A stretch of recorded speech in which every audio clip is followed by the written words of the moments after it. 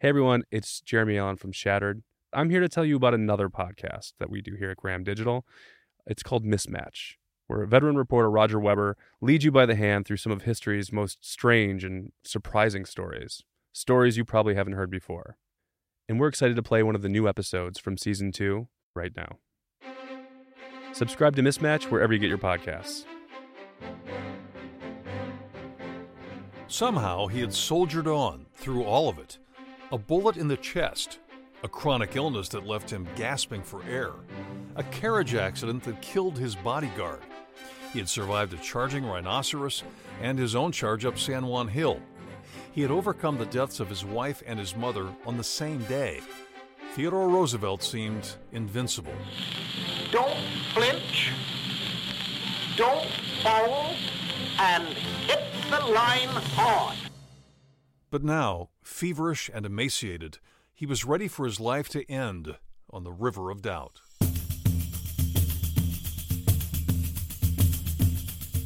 I'm Roger Weber. Welcome to Mismatch, stories of the incompatible, the unsuitable, and the out of step.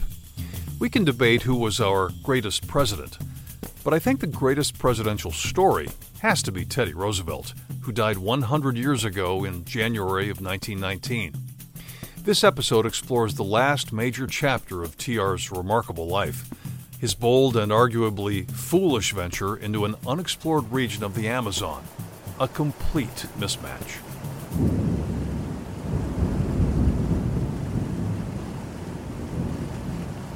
"400 miles of sweltering heat, torrential rain, relentless insects, poisonous snakes, man-eating piranhas, violent rapids, and hostile native people. Red flags, to be sure, but to the former president of the United States, they were irresistible temptations." He's definitely close to death by the end of the trip. That's Kathleen Dalton, historian and author of Theodore Roosevelt, A Strenuous Life. Theodore Roosevelt was president of the United States from 1901 to 1909. Then he runs for president again in 1912 as a Bull Moose Progressive Party candidate and makes American history. He's the most successful third-party presidential candidate, beating the incumbent, but losing to Woodrow Wilson, and is not quite sure what to do with himself. So in 1913, he cooks up this idea of doing a speaking tour in Brazil. TR added to his South American trip a long and reasonably safe journey on previously explored rivers. But after arriving in Brazil, he suddenly latched onto a crazy idea. He would canoe down an unknown river with Brazil's most famous explorer, Candido Rondon, who helped bring the telegraph out into the Amazon. And he is famous in Brazilian history as a person who is respectful of native people and helped them be a part of the Brazilian state as it expanded into their territory. Rondon had appropriately named it the River of Doubt. He had no idea of its length or its direction. All he knew was where it began. Getting there required a trip with pack animals through hundreds of miles of the arid Brazilian highlands. And it was a very hot and remote area, so even getting to the river was dangerous. They didn't bring enough food, and it was a badly planned exploration.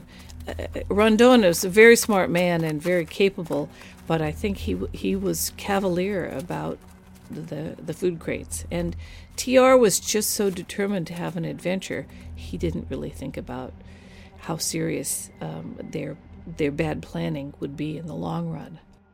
But riding on the long trail, TR must have realized the expedition was already in deep trouble. Some of the pack animals were dying, and the supply crates they had carried were abandoned. Roosevelt wrote a book about the journey. This isn't his voice, but the words are his own. Continually, as we journeyed onward under the pitiless glare of the sun, or through blinding torrents of rain, we passed desolate little graves by the roadside. They marked the last resting places of men who had died by fever, or dysentery, or arrows. We raised our hats as our mules plodded slowly by. It took 1 month to reach the River of Doubt. My name's Jeffrey Lehman, and I was on the Roosevelt Rondon Centennial Scientific Expedition down the deepest of the Amazon. It was October of 2014. Lehman traveled the same river with 3 others, including a professor from UC San Diego. I've been on a lot of adventures. Lehman hosts the public TV series Weekend Explorer. And I knew that if I did it, it would be the most dangerous, most challenging thing I ever did in my life. And it lived up to that expectation. So here we are, our first waterfall. It's been a rough day, and this waterfall is intense. No wonder Roosevelt was so awed by this. The river goes from as big as you've seen it to, 2-3 meters, 10 feet across at most, and it's at least a kilometer, 2/3 of a mile. And this is the smoothest part of the whole river right here. We just spent the last 2 hours kind of scoping it out and putting up our tents after a long day of rowing, paddling, and it's going to take us all day tomorrow to make this happen, but we will.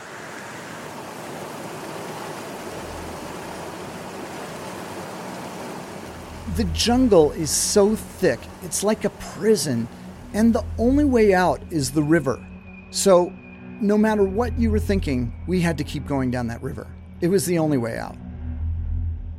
On February 27th, 1914, shortly after midday, we started down the River of Doubt into the unknown. We had satellite imagery. We knew what we were up against. They were just paddling down a river. They had no idea where the river was going. They had no idea. Roosevelt's party of 22 men included 16 so-called camaradas who did most of the backbreaking work. They made only 6 miles the first day because Colonel Rondon ordered frequent stops to survey the river. TR marveled at the dense jungle lining their route, just as Lehman did at the start of his more recent trip. So here I'm on what you can only imagine or describe as like kind of the Garden of Eden. It's the most primeval place I've ever been to, and the light was just shining beautifully, and there's this pitch black river, and you can just see the roiling, and right in front of me, 10 feet in front of me, this pair of macaw comes squawking, flying right in front of me. I kept trying to take it all in because I thought, this is a once-in-a-lifetime thing. This is an amazing thing I'm seeing. There's only a handful of people that have ever seen this, and I'm lucky enough to be one of those people. At first, Roosevelt could focus on his surroundings. The winding river was not too fast, not until day 3. At last, the slow current quickened. Faster it went, and faster, until it began to run like a mill race, and we heard the roar of rapids ahead. Roosevelt's team was paddling in 7 heavy dugouts purchased from local Indians. The expedition planned to use lightweight canoes, but they were tossed aside when mules and oxen withered on the grueling overland trip. So a dugout canoe is literally you chop down a tree and you dig out the tree, and then you go in the canoe. Some of them weighed more than a ton. The dugouts rode too low in the water. They were tough to maneuver, and they required a monumental effort to portage them around rapids. It was this huge undertaking. And so they would have to cut down some trees when they had to do that, and they would put the trees down, and then they would roll this 1,000-pound canoe by rolling it along on those logs, where there'd be some guy at the back that would grab the log that rolled out from under it, and you'd run it back to the front. It was a bad time to be burning so many calories when their food rations had been cut. The jungle was anything but a natural cafeteria with abundant fruit and game. Well, this is a tropical climate in which they had no awareness of what they could find. Tropical birds are too small to eat, and they might catch some fish, but we're talking piranha territory. The thing is, there aren't a lot of animals in that jungle. There just aren't. And they thought they would see a lot more wildlife than they did. You try to walk into that jungle, even 100 feet is a challenge.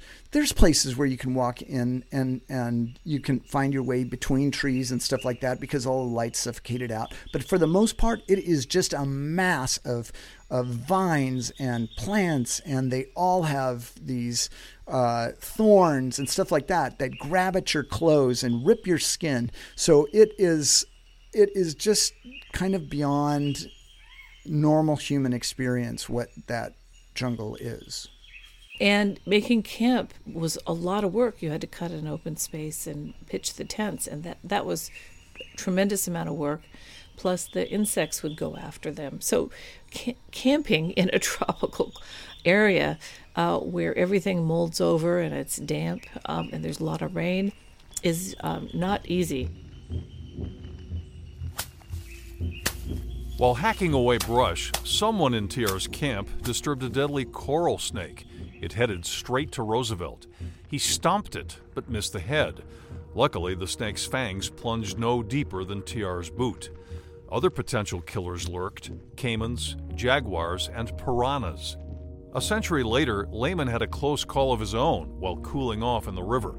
It felt like something jolted the funny bone of his elbow. And about 5 seconds later, it hit me that that's an electric eel.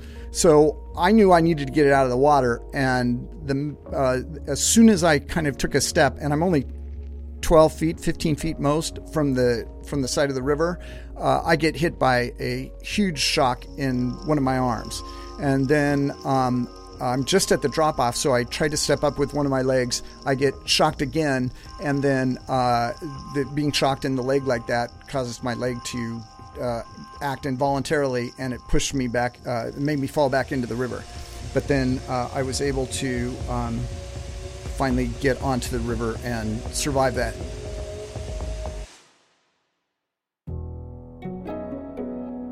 If Roosevelt was afraid of dying from animals or drowning or disease or starvation, he would never have admitted it.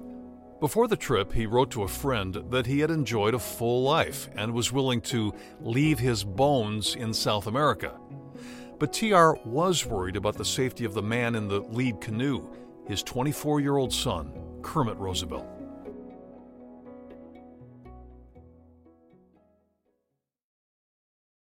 Did Kermit want to go on this expedition in the first place? No, Kermit did not want to go on this expedition. He had just become engaged. He had also just had an accident falling off a 40-foot bridge and could have been killed. And he had broken teeth and was seriously ill. So to get letters from his mother, Edith is writing him saying, I know you just had an accident, you're just recently engaged, but you have to go on this trip to save your father's life. He's in a heroic mood, and it may be reckless, and he's got these underlying medical conditions, and you know how he is. He wants to be one of the great explorers, and he's willing to die on this path to find this river. One of the fascinating things that you run into is currents that you don't really expect. You have rivers feeding in from directions you don't expect them to be feeding in from, and all of a sudden the bottom of your canoe is getting buffeted by a countercurrent that's going to topple you over. On March 15th, just over 2 weeks into the journey, Kermit's canoe was sucked into a whirlpool and flipped. A camarada named Simplicio disappeared in the raging current.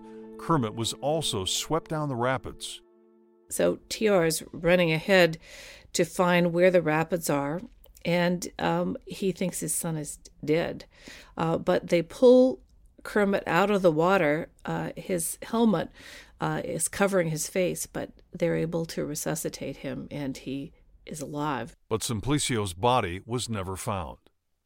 TR realizes that he's put his son in harm's way, and that he doesn't really care very much if he gets out because he's so discouraged about his life and down.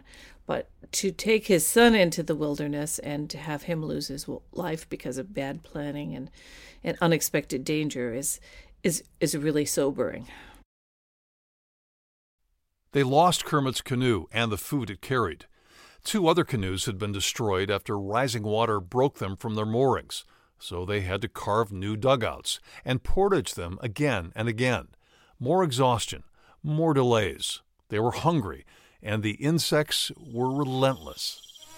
Our hands and faces were swollen from the bites and stings of the insect pests. Mosquitoes, horseflies, bees, giant ants. Termites invaded TR's tent. They ate holes in his helmet and even devoured his underwear. Theodore Roosevelt was a pretty stoic guy, but the one thing he did complain about in his book was the insects. How about you? Yes, the insects. I was getting bit about 100 times a day. So I was just absolutely getting mauled. And they made so much noise. And all of these time periods, I was typically hiding in my tent, or I was covered head to toe and just part of my face exposed on the river. So even with all of that precaution, plus using insect repellent, I was still getting bit 100 times a day. The day after Kermit's accident, Colonel Rondon was walking through thick vegetation and heard what he thought was a spider monkey. He hoped to shoot it and bring back a meal to the men. Rondon's dog ran ahead, disappeared from view, and began howling in pain.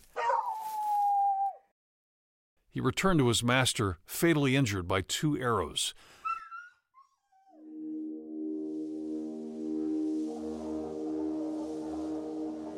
As the natives moved closer to Rondon, he fired his gun in the air and ran away. So they knew that they were surrounded by native people who did not want explorers coming to their neighborhood. Why do you think the natives did not attack them?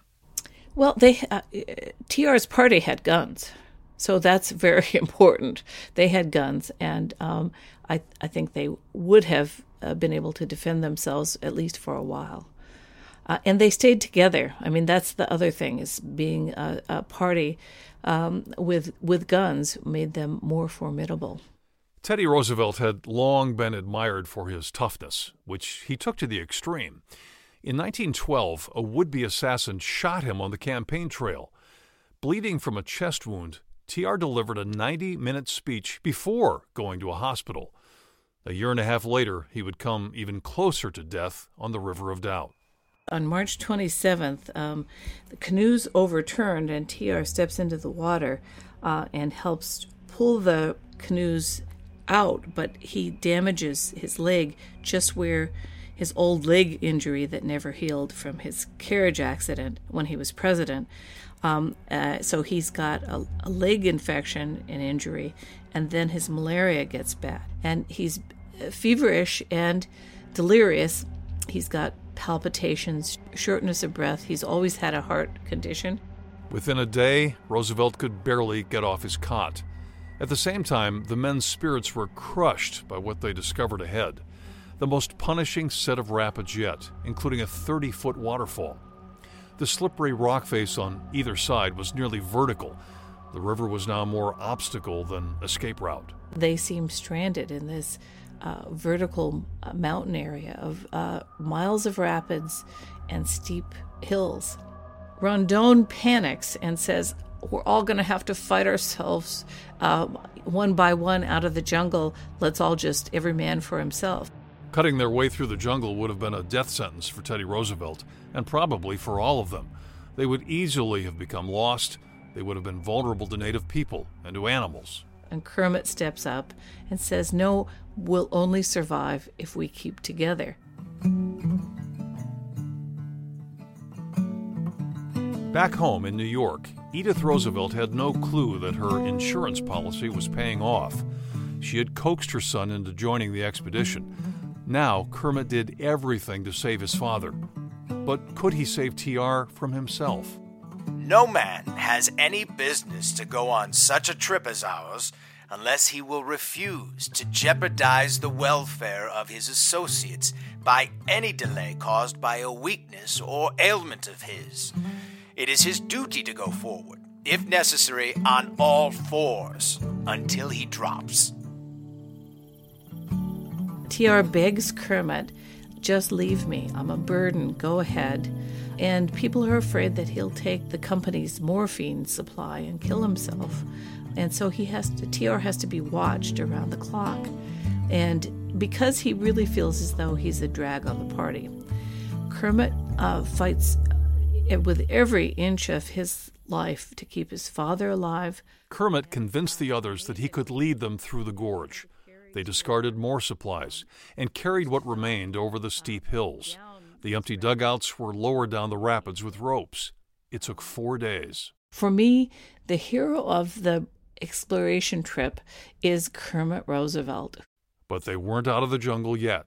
Clearly, as they have less food and it becomes more dangerous, they're living on half rations and just palm hearts. They're basically starving. Jeffrey Lehman, during his Centennial expedition, had plenty of food. He still lost a lot of weight. The exertion was similar to running a marathon every single day.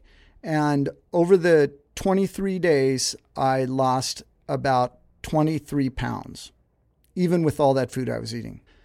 Roosevelt lost about a third of his body weight. He went from about 225 pounds, if I remember correctly, to about 165 pounds. One of the camaradas, named Julio, was caught stealing food. That enraged his supervisor, who punched him in the face. When the supervisor later accused him of laziness, Julio grabbed a rifle and shot him. He lay in a huddle, in a pool of his own blood, where he had fallen, shot through the heart. I feared that Julio had run amok and intended to take more lives. Roosevelt, though still severely ill, helped place the body in a riverside grave. He was relieved to learn Julio had dropped the rifle during his escape, as if there was any place to escape to. 3 days later, the murderer called out from the jungle, asking to rejoin the group. He was ignored. Standing guard would be an additional and severe burden on the weary, honest men, already exhausted by overwork. The expedition was in peril.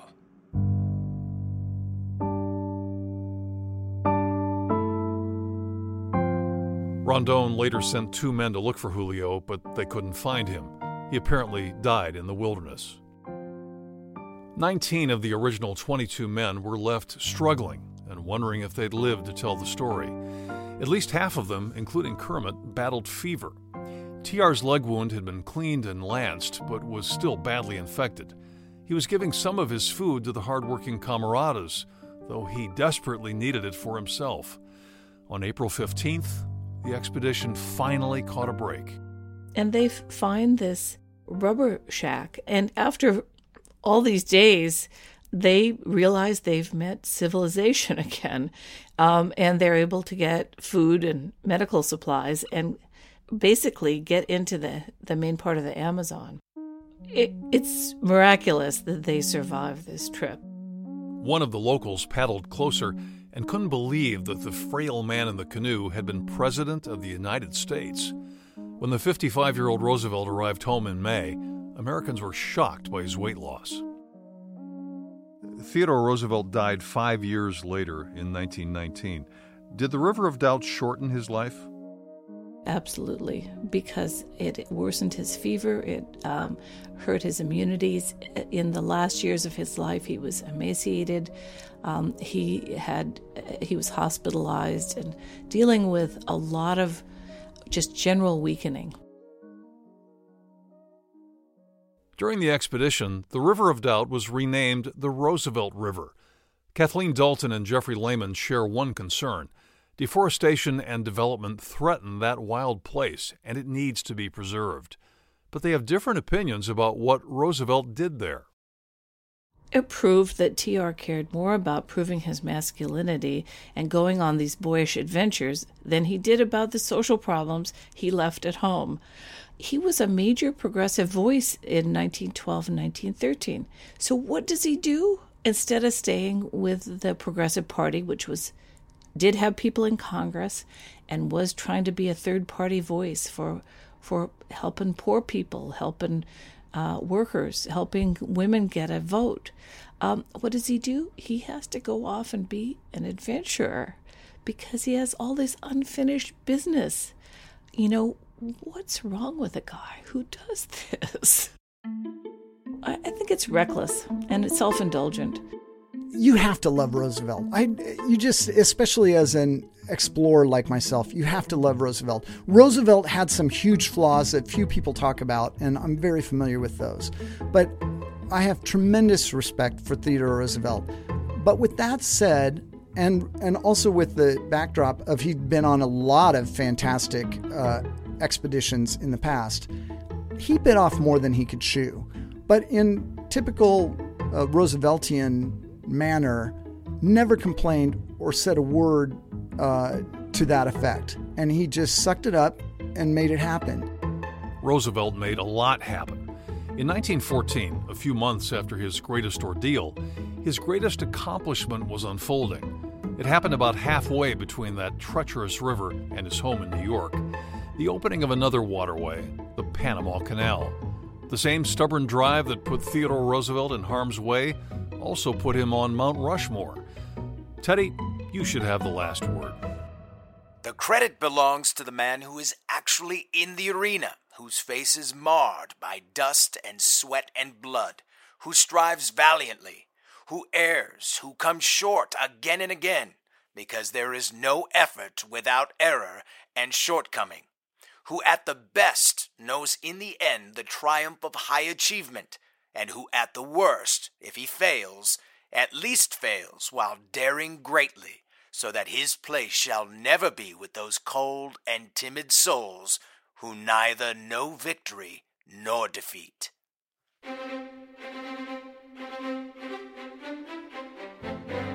Mismatch is produced by Zach Rosen and written and narrated by me, Roger Weber.